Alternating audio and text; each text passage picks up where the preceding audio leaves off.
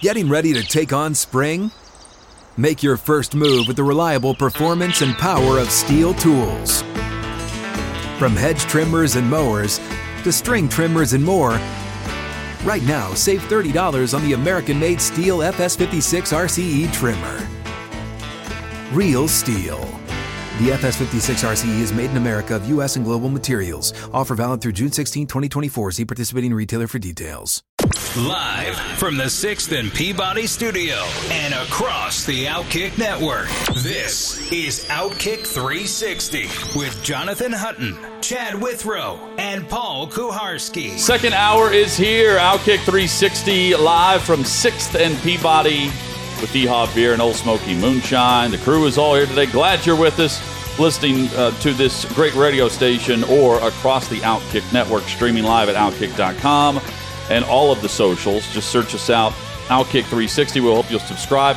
Share the link as well as we continue to push the show across the Southeast and beyond. Headlines, and then we get to Michael McHenry in studio with us, talking Major League Baseball headlines.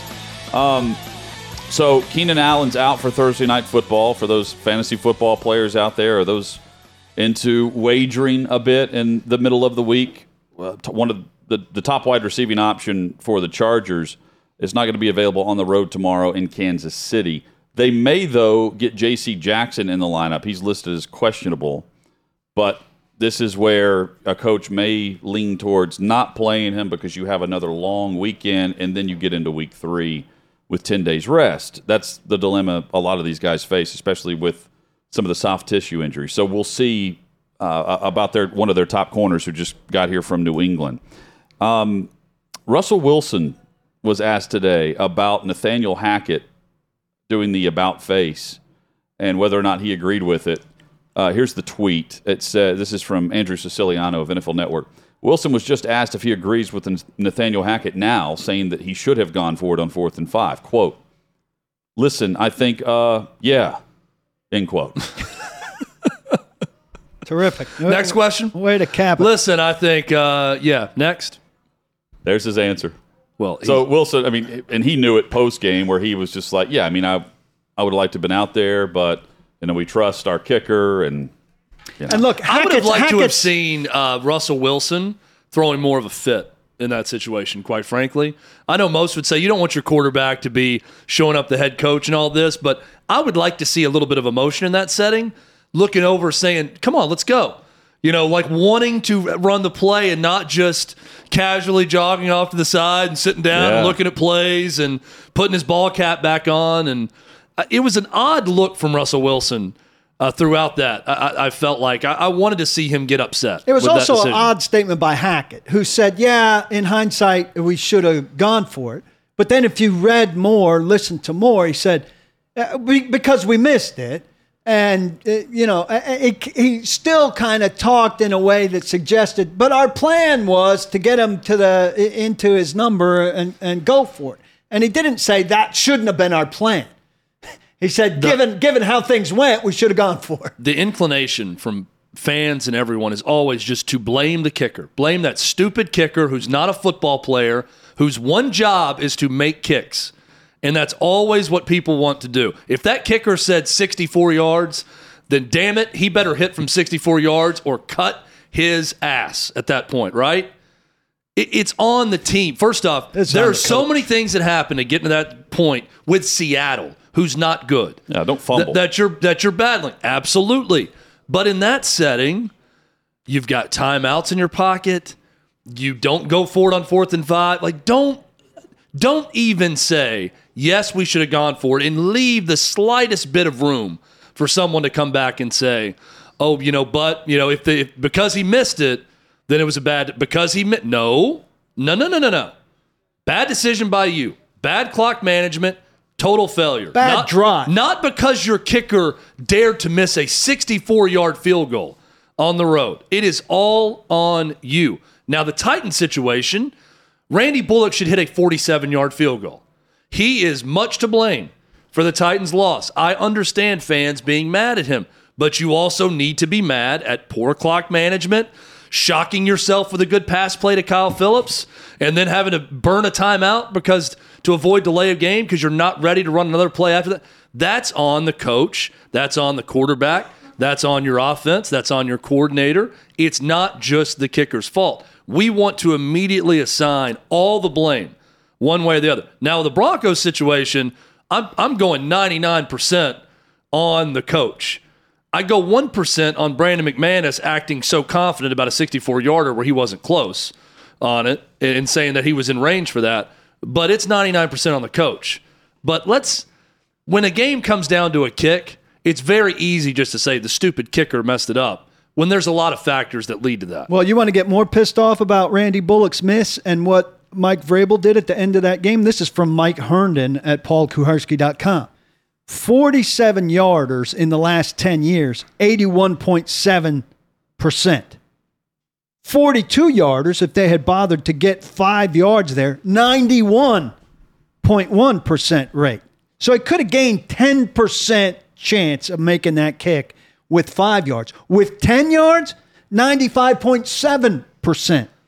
So you're talking about 15% gain there for 10 yards, 10% gain with 5 yards. That is not insignificant. And Mike Vrabel is usually pretty good about knowing stuff like that. That's giving away 10% odds there very casually, very nonchalantly.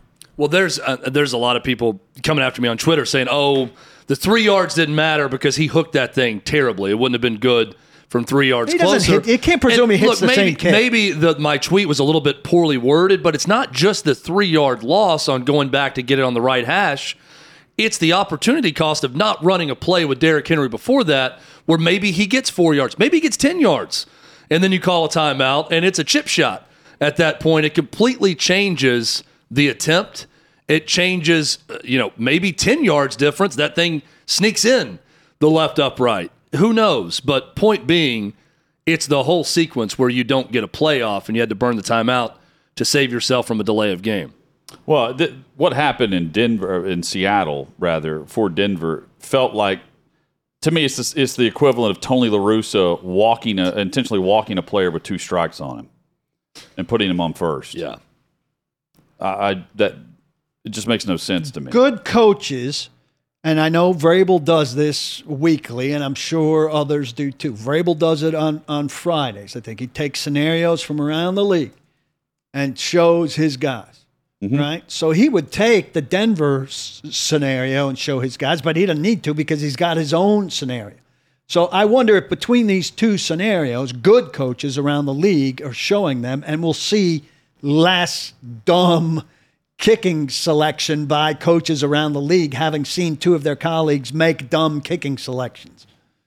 It'll be interesting at the end of this coming weekend to see what kind of end-of-game kicking choices are made with long field goals. But, those change week to week. I think it's hard to make a definitive statement on, he's changed his mind on where the marker should be because the field conditions change, the wind changes, the direction of the drive changes, especially in Buffalo, if we're going to tie in the Titans here. No, but I don't know. Both left some time on the clock when they could have gotten more yards. Are we going to see that again?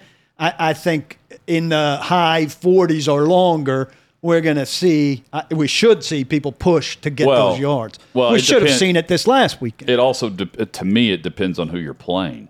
If I'm playing Josh Allen in Buffalo, I'm going to drain it down to where that's going to be the final play. Right.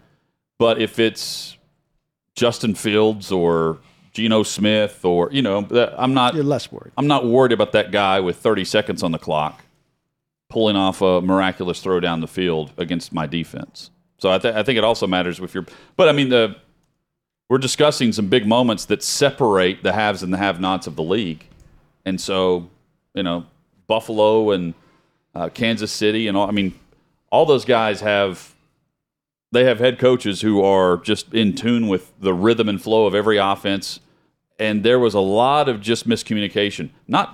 We're not speaking directly in Nashville, across the league with kickers and the line to gain. It's almost like the offenses, as soon as they got to the 47, let up. Look to the sideline. We got it. Okay. Here we are. We made it here. And kicking has gotten very good. So this was maybe a setback for the movement. It's just weird because the last thing I want to do is put a game on the foot of a kicker, and I feel like the guys playing the game, the last thing they want to do is put it on the foot of a kicker, especially like you said, Hutton, because we got it to the 47. Let's kick this really long field goal. And that's what it's just that's a weird. Hackett Again, was saying it's that. what bothers me about Russell Wilson just politely jogging off to the sideline with no issues on that. Yeah. And I'm thinking, And also, dude, you're the franchise, not Nathaniel Hackett. are we conflating Randy Bullock with Justin Tucker? Oh, Feels like we are a I little am believing bit. more and more. Not we, Mike Vrabel. If you have a Justin Tucker or a Cade thinking York that's or one of these automatic. guys, NFL kicker needs to hit a 47-yard Yeah. field goal. Look- Justin Tucker is good from 60+. yeah, 47 is different. I saw plenty of college kickers make good from 47 with no issues on Saturday. So I understand he needs to hit it. I agree with you, but he he's a lot doesn't more to always blame. hit it. No, I agree, and that is a personnel problem when you can't find that guy. But for years and years, I mean, NFL kicker was a lifetime appointment. You're a Supreme Court justice. Yeah. You get that job, you could be in it for 20, 25 years, you felt like. How long was Jason Hansen, the kicker for the Detroit Lions on Thanksgiving Day games, year after year after time. year, who was very good and very efficient? Now I look at Justin Tucker and I think these guys are underpaid. When you're that good, the Cade York could be that way in Cleveland. McPherson could be that way. McPherson, bad day with the bad snap on a chip shot that would have won the game. But when you get one of those guys that they're ice water in those situations, and when they trot out there, you feel really good about it. You want to hold on to them. That York play, by the way, I put it down yesterday. We never got to it. So remind me the scenario. They who were they playing against? Carolina. So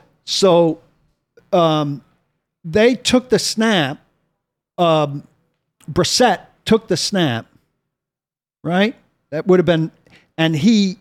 You had in the rundown. I don't know. Go ahead. He did not directly spike that ball. He kind of backed out a little bit and kind of pump faked a little bit and then spiked it. And Rule was saying on the sideline immediately that it should have been an incomplete pass. That's a very precise rule. You have to take the snap and immediately spike it. If you don't, it's supposed to be a grounding, and it would have been a 5-yard penalty at least there. That would have backed. We were talking about how that field goal would have been good from a lot longer. It should have had to have been good from a lot longer. The official even said in a pool report that admitted that he backed out a little bit, but we judged it to be okay. Well, the rule is very precise. You can't do anything except immediately spike the ball. They blew that call. That field goal should have been from further back. He may well have hit it because he had a ton of leg on it, but Carolina kind of got screwed on that last call. So I read this rule. I was reading a story about this, and the interpretation I read was a little bit different. And they acknowledged that it looked extremely odd because typically you snap it and you're immediately doing it, right? You're trying to stop the clock quickly. But it cannot be two motions. Like if you fake it or you're intentionally standing with it and then try to do it, it's an intentional grounding. By letter of the law, and I'm trying to find the story that had this, even though it looked extremely awkward, you could say it was not a penalty because he took one giant drop back. You can't take multiple steps back. See, the way I read it is you're not allowed to back out. You take one giant, it's got to be in one motion, but it was one slow motion. Like a back out? Giant step back, and then it was a longer throw down Interesting. where he had the time. So it was almost a slow motion look, but by letter of the law, you could say it wasn't a penalty because of that. I think he got lucky, and I wouldn't mess with it, especially at a point like that. I mean, if you're just stopping the clock for like a random thing, but if you're stopping the consider clock what that for a does, long though. field goal, The impact that could have. So here's the NFL rule. Immediately upon receiving the snap, he begins a continuous throwing motion and throws the ball directly into the ground. Now, you could say directly, when you take a big step back, is that really directly? But it was, when you look at it, continuous motion. He didn't fake it. He didn't run to the right and try to do it. It was one step back, really slow, and then he threw it. And the delayed spike rule is a passer, after delaying his passing action for strategic purposes, is prohibited from throwing the ball in the ground in front of him, even though he is under no pressure from defensive rusher. So that is where you could say it was a delayed spike because he took so long doing it. And in other words, that's a big there's call. some interpretation. There is a little bit more room for interpretation. They could have called it. They could have not called it. But by not calling it, consider what could happen just based on the result. Matt Rule's fighting for his life in Carolina. And this is a great example of a win that the Browns needed if they're going to have their playoff hopes alive whenever Deshaun Watson comes around. Yep. So, I mean, if you're just trying to go 500, this is a huge momentum push that direction off of that one missed call or not, based on interpretation of someone not even involved in either organization. Yep. I want to go back and look at it now. But NFL Rewind or now NFL Plus makes it so difficult to precisely find a play. I was watching the end of the Titans game to see the timing, to see whose fault it was that they got that we're going to get a delay of game, that it kept going right to the end of the game, and when it goes right to the end of the game, it goes right back to the beginning of the game, then it had to scrub all the way forward. It is the biggest fail of the NFL, who does everything right on terms of the things it sells. And this thing, which I get for free, I have to concede that. I can't complain too much about a free product. But it is so poorly designed. It could be so much better. One quick funny tweet before we get to our in-studio guest. This comes from Husk Guys, who's apparently as a Nebraska fan account. This is a great example of trolling with factual information that sets people on fire, and they're actually telling the truth. Breaking. Sources close to Lincoln, Nebraska have confirmed Urban Meyer will be on campus on Saturday. He's there with Big Noon Kickoff show. But people are retweeting this because it says breaking and sources like, Urban Meyer is going to be talking to Nebraska about the head coaching job. Great job by whoever runs the Husk Guys account, which has 33,000 followers. It's a big Nebraska fan account. Michael McHenry joins us, former Major League catcher, now broadcaster with the Pirates.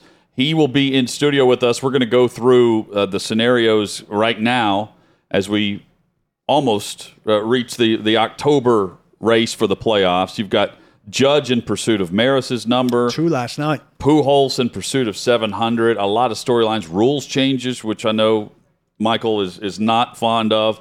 We get into all that straight ahead. First, though, DraftKings. Bet $5, get $200 instantly for all new DraftKings users. You've got to be 21 years or older. This is for first-time DraftKings Sportsbook customers only.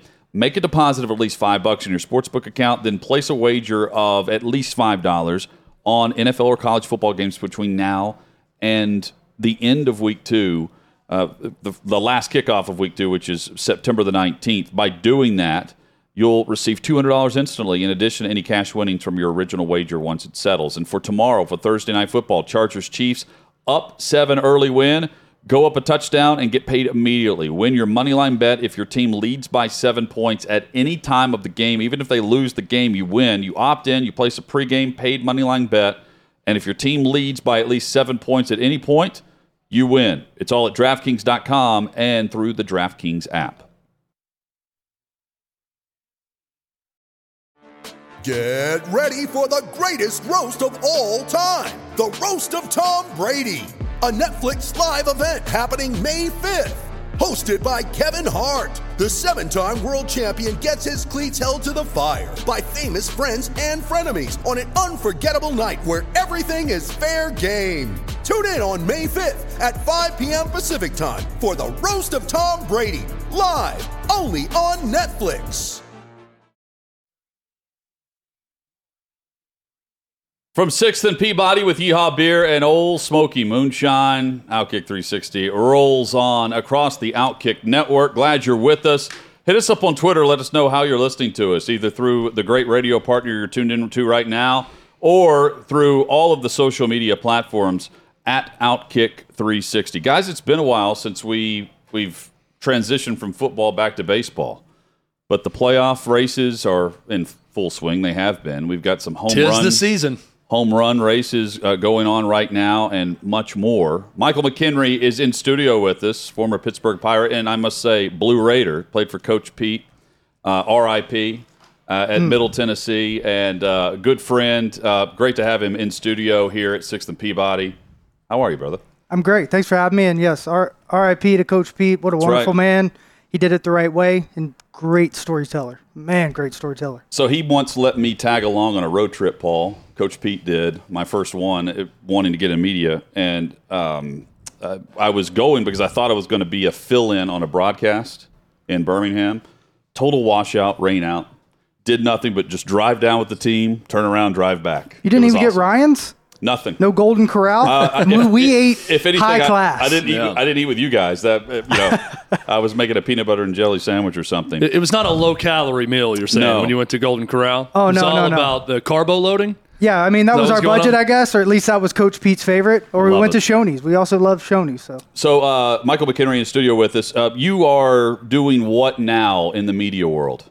I'm a pre- and post-game analyst with the Pirates, and I'm on the broadcast. I do a lot of in-game analysis, kind of coming in, coming out. It's more a segment-based. But, yeah, it's been a lot of fun. It's something I never dreamed I would have done because as a kid I had 2 learning disabilities, couldn't speak in front of people, and now I'm on a regional network, and I've been on MLB TV, all that stuff, so it's kind of a surreal thing for me. And you're just taking off now. Like, you want to make this their full-time gig, right? Yeah, I love being able to teach kids. You know, there's a lot going on in the game, being able to teach kids and show the fans and almost bridge that gap. You know, between all the analytics, the old school, I think there's so much to it. The game is so special, and so many things are going on that people don't see. I try to bring that to light. Well, good news for you. We have a lot of kids who watch this show and listen. So a lot of adult kids, too, I'm sure. We're going to teach them. Yeah, you can teach us. We're big kids. Just think of us as big kids right now, Michael, and answer this question for me. Mm-hmm. What is good about the rules changes coming to Major League Baseball? Let's start with the pitch clock, and then we'll get into the others. Well, first off, why change a business that has continued to grow? It's over a $7 billion business. Every team is worth over $1 billion, so they're kind of messing with fire, in my opinion. So first off, the pitch clock, it's worked in the minor leagues. I hate how they're going to put that rule enforcement in place. Ball strike, absolutely not. You got to do it with money. If you're going to change anything, you have to do it with money. You have to fine them. It's what they did back in 2014. I remember Troy Tulowitzki wrote a check for $180,000 to a charity and said, I'm never going to follow this rule. You got 2 chances to say, hey, 2 warnings, and then you had to pay a fine. He wrote that check, sent it off. It's his career. It's his decision, right? We get to the pinnacle of a game. We're pretty much brain surgeons when you come to think of, being able to get there. I think there's 26,000 people who have made it to the major league. So here we are. Now they're changing things. Either make these old guys not have to do it or, slowly implement it through the minor leagues. And when everyone's kind of gone away, bring it in. But it's just not good to do right in the middle of a season. Same thing with the tacky stuff last year. You cannot do those things right in the middle of a season. Well, they're not going to do it in the middle of the season. They're going to do it at the start of the season. They're going to tell a pitcher, get the hell on the rubber and throw a damn pitch. What's wrong with that? It should be a hitter's clock. It's not the pitchers that don't want that tempo. It should be a hitter's clock. The hitters are the ones that I watched a game earlier this year. Now, I did the best I could off TV, and I kind of kept track of the guys who were stepping out of the box the most. I think Velcro should be made illegal, honestly, because guys play with their Velcro a lot. But I didn't find that many guys who were stepping out that long. I thought it was more of a pitcher's problem than it was a hitter's problem, watching one game very specifically for that. It's also interesting, Michael, because Hutton referenced Curt Schilling. We had him on and asked him about this, and he said, quite frankly, if you need the pitch clock, you suck as a pitcher. And he said, and that was my experience throughout his playing career, was the guys who took the longest time typically aren't any good. And they're taking their time because they're not assertive and they don't know exactly what to do on the next pitch. But guys who are good don't take as much time. You're saying you see this more, though, as a hitter's problem than a pitcher's problem in the game. Yeah, I think there has to be a balance. You think about guys out on the mound, right? As a catcher, I'm trying to manage that. I'm trying to navigate him through a game. I caught a lot of debuts. Some guys, their heart rate just starts speeding up, and I start tossing it back slowing them down. That pace is always going to be changing. That's the nuance of the game that needs to be taught, needs to be shown, because I think novice are going to absolutely love the understanding of that. So they bring more back into the players talking, doing the things like they did a couple of things in the All-Star game, having the pitchers and catchers actually call the game together, having conversations. Stuff like that will change the game. That keeps you more interested. It's not the time that's the problem. It's the fact that there's not a lot going on. They need more things going on, whether it's, hey, breaking it in a half segment, something's going on here. What did you work on during the cage work? Have videos in the bullpen, the cage, the weight room. Let these people have access, and I think that's going to change everything in 20 seconds here, 25 seconds, 15 seconds. But I'll tell you right now, as a hitter, I hated guys that work fast because it was going to speed me up, and I have my mental skills coach saying, you got to slow down. You got to breathe. You got to take a deep, deep breath and then step into the box. Visualize what you want to do. Well, that's not speeding the game up. So where's their clock, right? Like, where's their timing? There's so much more that goes into it. But I agree with you. Like, I think the tempo there is good. But I also think when they hit a ball in the gap, start playing music like the NBA. Like, have some fun in this game. The old school is great. The new school is great. Let's try to combine those things. So I hate the shift. So I was thrilled to see that the rule where you have to have 2 infielders on either side of second base and eliminate. There's still going to be some shifting, but eliminate, the hit up the middle for years and years growing up is now an out at first because the third baseman, is over by second base when the ball is hit. What do you think of this rule change, Michael? Well, I think it's a little bit of a mirage. They're still going to have a shift. They just can't go across second base. So at the end of the day, you're still going to see the third baseman almost playing shortstop almost behind second base, the second baseman almost behind the first baseman. So you're going to see all those shifts still. And these guys can move as the pitch is being thrown. So they can actually move maybe in the direction that they see.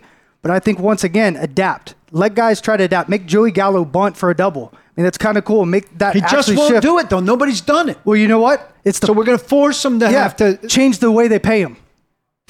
Change the way they pay him. I guarantee you'll snap it right back, right? Because if it wasn't just home runs and OPS that everyone's looking at, and when you go to arbitration, it's all that matters. Strikeouts, get on base, extra base hits, the OPS plus or whatever it's called.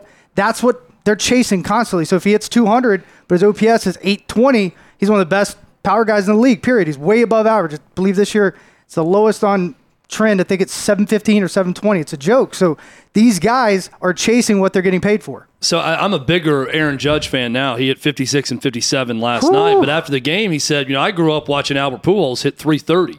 And I'm more concerned with batting average.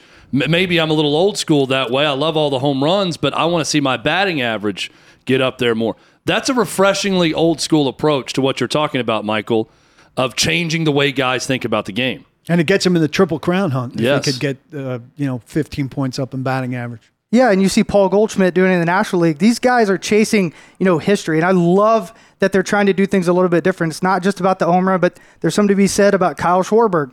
He's leading the league in home runs. He's producing. You want that guy in the middle of your lineup, but there's something even more to be said when you look at Nolan Arenado and then Paul Goldschmidt right at 300 having the best years of their career because they did some things different, new school-wise, and then they came out and they're doing stuff that looks a little bit old school. Both guys are trending in the right direction in their 30s. It's awesome to see, and it's good for baseball. Michael McHenry in studio with us talking Major League Baseball, big topics on Outkick 360. So let's say the Yankees go to the playoffs, they lose to the Astros, like is what's going to happen.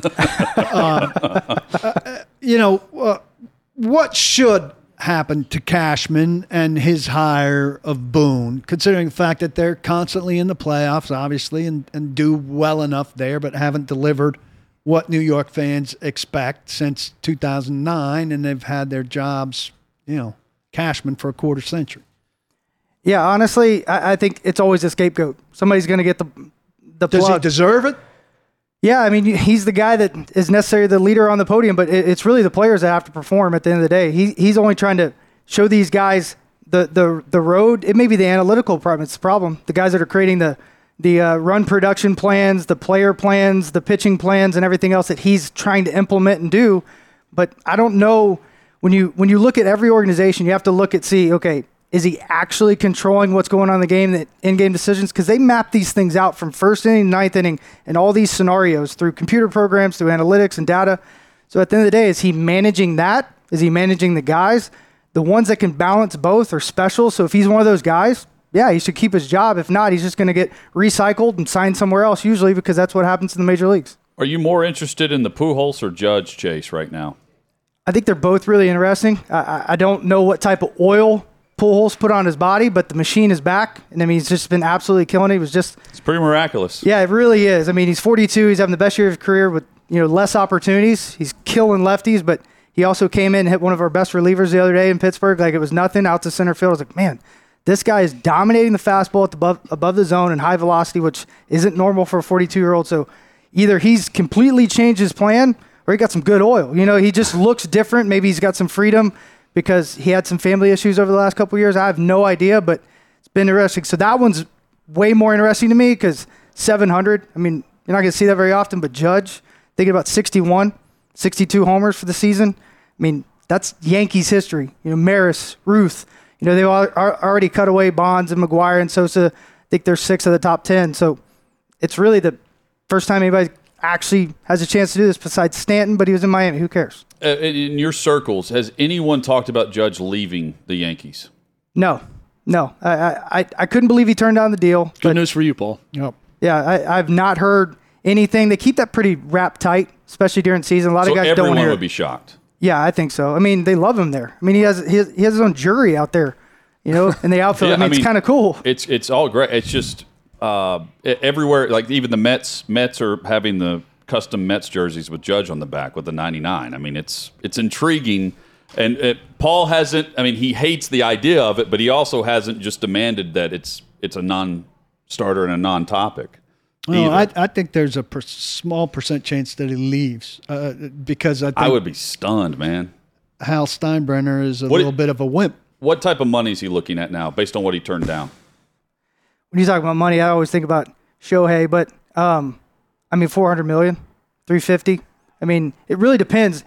These guys can get so much money on that 1 to 2 year deal. I mean, he could get $50 million on a 1 year deal. So he could sign a 2 year, 3 year deal for almost $200 million, have an option to leave. So that's why I think the Yankees will keep him. I mean, if they think they're right on the cusp, that maybe they don't make it all the way this year and they're right on the cusp, why leave? He's got that baby porch in right field. He's not a normal human being. He's like 12 feet tall. He looks like Andre the Giant with muscles. It's unreal what he can do with the baseball bat. So why leave?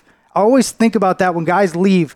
And I guess Ramirez and the Guardians with, I can't even say Guardians, the Indians in Cleveland, this guy took less money to stay there because of comfort. There's something to be said about that because sometimes you know if you leave, like Josh Hader, he left Milwaukee, he went to San Diego, he has not pitched well. That's not his personality. Judge, maybe that's where he is. They let him have a chance. He kind of scruffled, did some stuff in the minor leagues, couldn't figure it out, Why leave? You're going to get all the money you could ever imagine in your life. Also, his marketing is never going to touch what it is in New York. But the Braves could use an extra outfielder, so let's be fair. That's a possibility. What an amazing gamble, though, Chad. Yeah. To turn down what he turned down. It's enough about the Yankees, though, guys. The Braves. That's what we want to get to. 88 wins as of last night, Michael. They matched last year's total.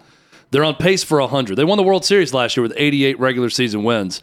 First time possibly with 100 wins since 2003 if the Braves get there this year. What are the chances of this team repeating? I think it's very, very good. If they can get past the Mets, I think it's very, very good. It really depends They're a half game back as of right now from the Mets in the division. And that's what I love about the playoffs. I love that they added that extra wild card. It lets good teams get in, and you have one of the better divisions in that National League East. So you have two teams. Let them fight it out. Let them duke it out when they get to the playoffs. I think it's good for baseball. So at the end of the day, whichever team's hot, they both have pitching.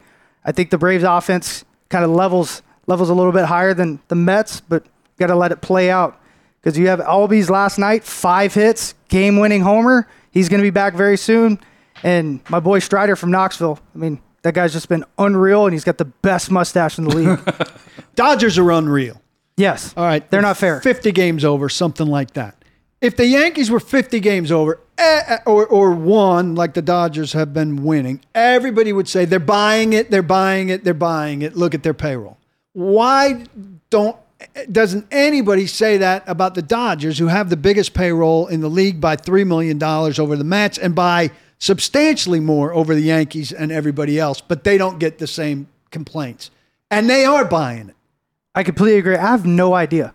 I've often wondered that question, like, why New York gets it? Maybe because their fans hold them to a higher standard, but LA doesn't get it at all. Maybe because they keep going back to the playoffs. I mean, it seems like they're just always on the brink of winning a World Series over the last 5 years.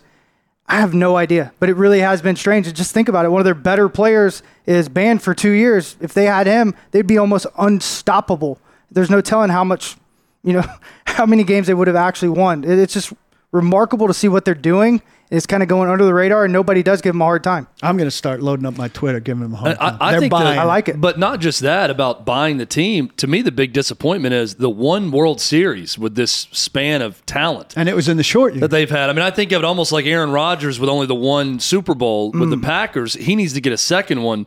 I look at the Dodgers and think it's very disappointing if they only have the 2020 shortened season as their World Series title with all of these wins with these guys. And they don't get crushed for it either.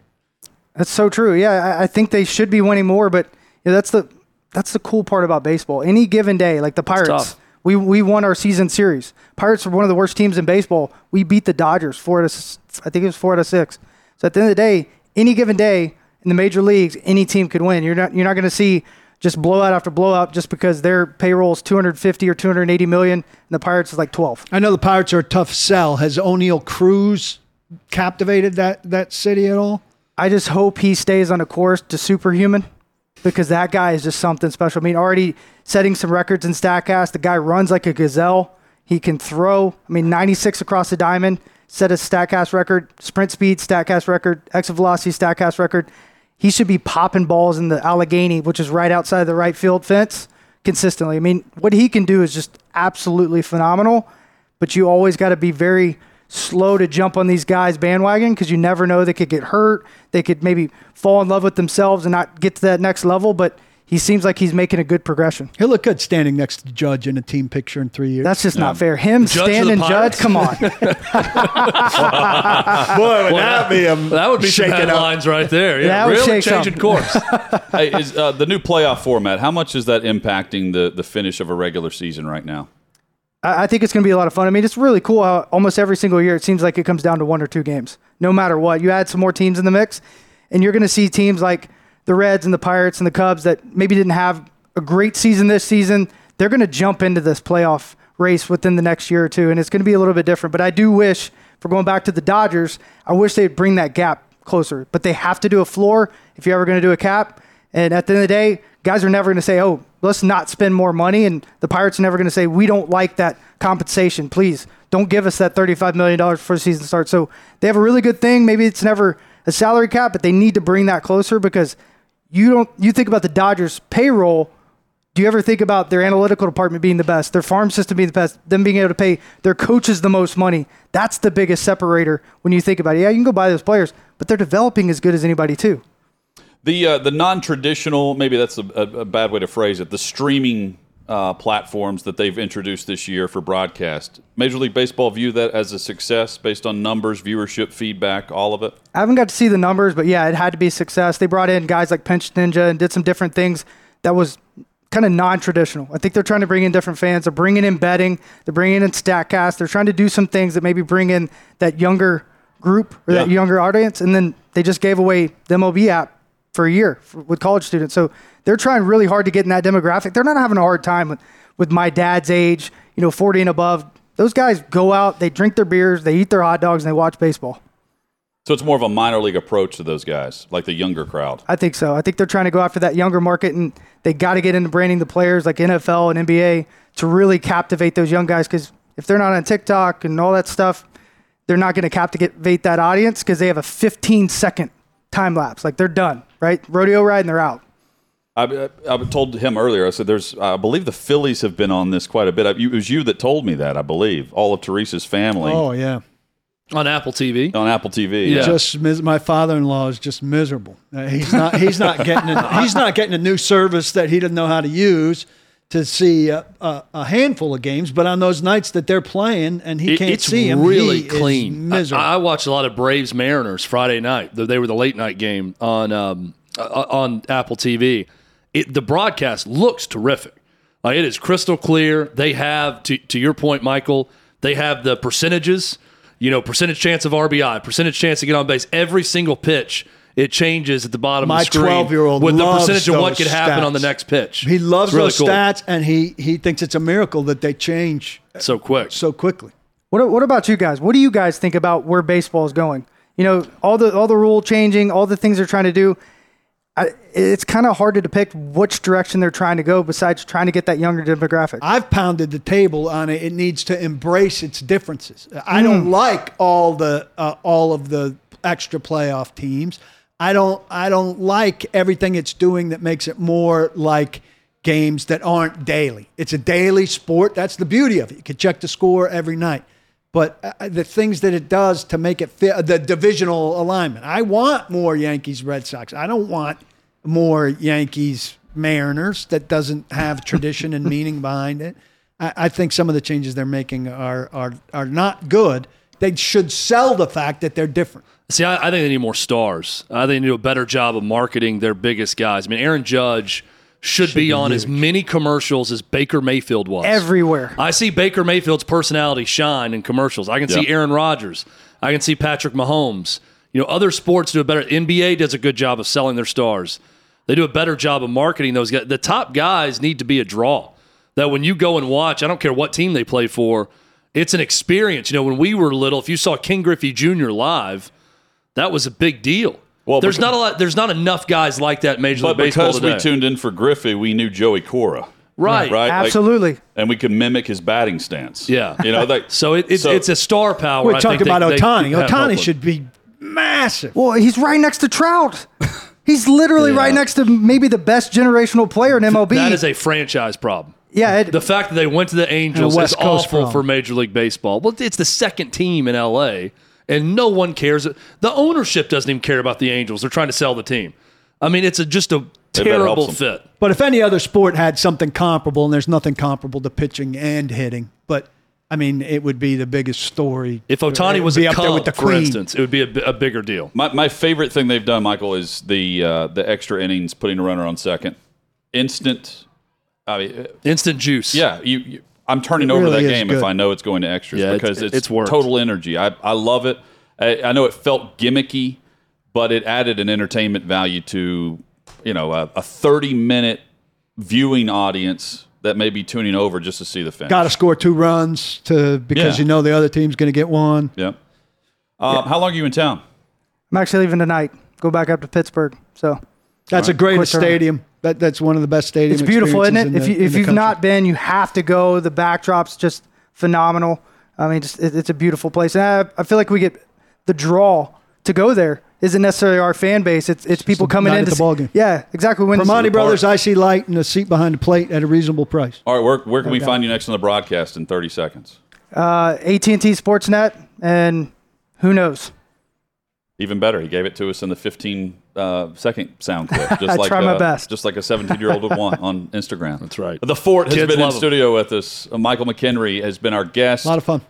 We hope to have you back in and back on the show as we preview the playoffs coming up, man. I'd love that. Appreciate you guys. Thanks a lot. Thanks for stopping by. And big thanks to the guys here at Yeehaw and Old Smoky for making it happen for us. We are back. We'll wrap up the hour. And then Bobby Carpenter is just around the corner as well on Outkick 360. You ready? Showtime. On May 3rd, summer starts with The Fall Guy. Let's do it later. Let's drink a spicy margarita. Make some bad decisions. Yes. Audiences are falling in love with the most entertaining film of the year. Fall Guy. Fall Guy? Fall Guy. That's what the poster said. See Ryan Gosling and Emily Blunt in the movie critics say exists to make you happy. Trying to make it out? Nope. Because I don't either. It's not what I'm into right now. What are you into? Talking. Yeah. The Fall Guy. Only in theaters May 3rd. Rated PG-13. Outkick 360 Earl's on. Our thanks to Michael McHenry for joining us in studio. A little baseball talk. I am intrigued by the Pujols thing. The Did chase you for see 700, which came out of nowhere based on how he was playing last year. Max Kellerman Had to suggested apologize. that Pujols had found the fountain of youth. And I mean, I've joked about it. And I don't Well, he know kinda that his joked was about it, much too. worse than yours. No, he And said, like, had whatever to that bartender tone it. serving him, served me up some, too. Is kind of what he said. And then he got lit up on social media. And I don't think that's why he had to apologize. I think Major League Baseball and Pujols pressured. Pujols tweeted something about the clip. And then I think the next day, ESPN made him apologize. Yeah, I think it's a baseball But it's also- MLB partnership issue. It's also ridiculous that I mean, you can go down the list of things that Stephen A. Smith has said. He's never had to issue an apology on anything, but Max Kellerman says it, and it's a joke. But it's also totally plausible. Of course. It's the league. Yes. The Major League Baseball owns the company that makes the ball that they're using. He's talking about. Oh, I know. Roids. But we know that era, and they've already admitted that they've implemented 2 different baseballs in the middle of a season before. So that's totally fair to bring that up out of nowhere. Here he is chasing 700 when he was awful a year ago. And he's not even 42. He's probably more like 47. I think it's ridiculous that he had to apologize. I think it's kind of ridiculous that Albert Pujols even cares if someone's joking about that. I mean, come on. Thicker skin. Yeah, Hutton, you nailed it. It's part of the history of the game. I mean, it's no longer something hidden, in some Andrestein or whatever it was in the background of Mark McGwire's the clean and the clear clubhouse. I mean, come on. Oh. People who probably, wonder about Judge. Yeah. All rise. Headlines next. Now Kick 360. I'm not one of them. I'm not complaining about roids.